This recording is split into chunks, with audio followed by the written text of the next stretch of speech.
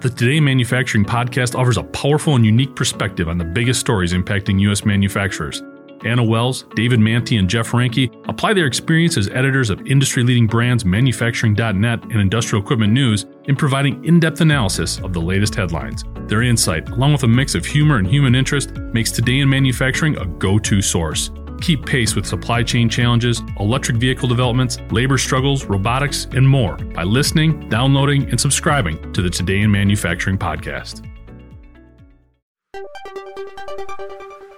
GM's autonomous car division rolls out a robotaxi. I'm Andy Zoll, and this is IEN Radio. San Francisco autonomous driving startup Cruise's more than 6-year existence has been a wild ride, even by Silicon Valley standards. The company was purchased by General Motors for nearly $1 billion less than 3 years later, and its ambition, fundraising, and payroll skyrocketed in subsequent years. Putting autonomous cars on the road, however, proved much more difficult. A fleet of self-driving, ride-sharing Chevrolet Bolts was supposed to be on San Francisco streets already, but was delayed indefinitely last summer. This week, the subsidiary unveiled a decidedly different approach to autonomous transportation.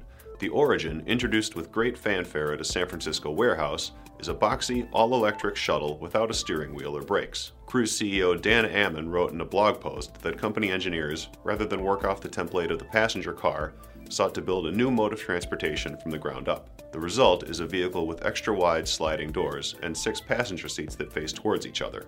There is no room for a driver whatsoever, as well as no pedals, rear-view mirrors, or windshield wipers. GM officials plan to deploy the Origin as part of an app-based robotic taxi service, promising the type of consistent rider experience that might be lacking from a conventional cab or an Uber. Despite the excitement, reports cautioned against expecting the Origin to roll around cities anytime soon. The New York Times reported that the Cruise officials would not share details about the vehicle's testing regimen, regulatory approvals, production goals, or a target date for the service to debut. I'm Andy Zoll, and this is IEN Radio.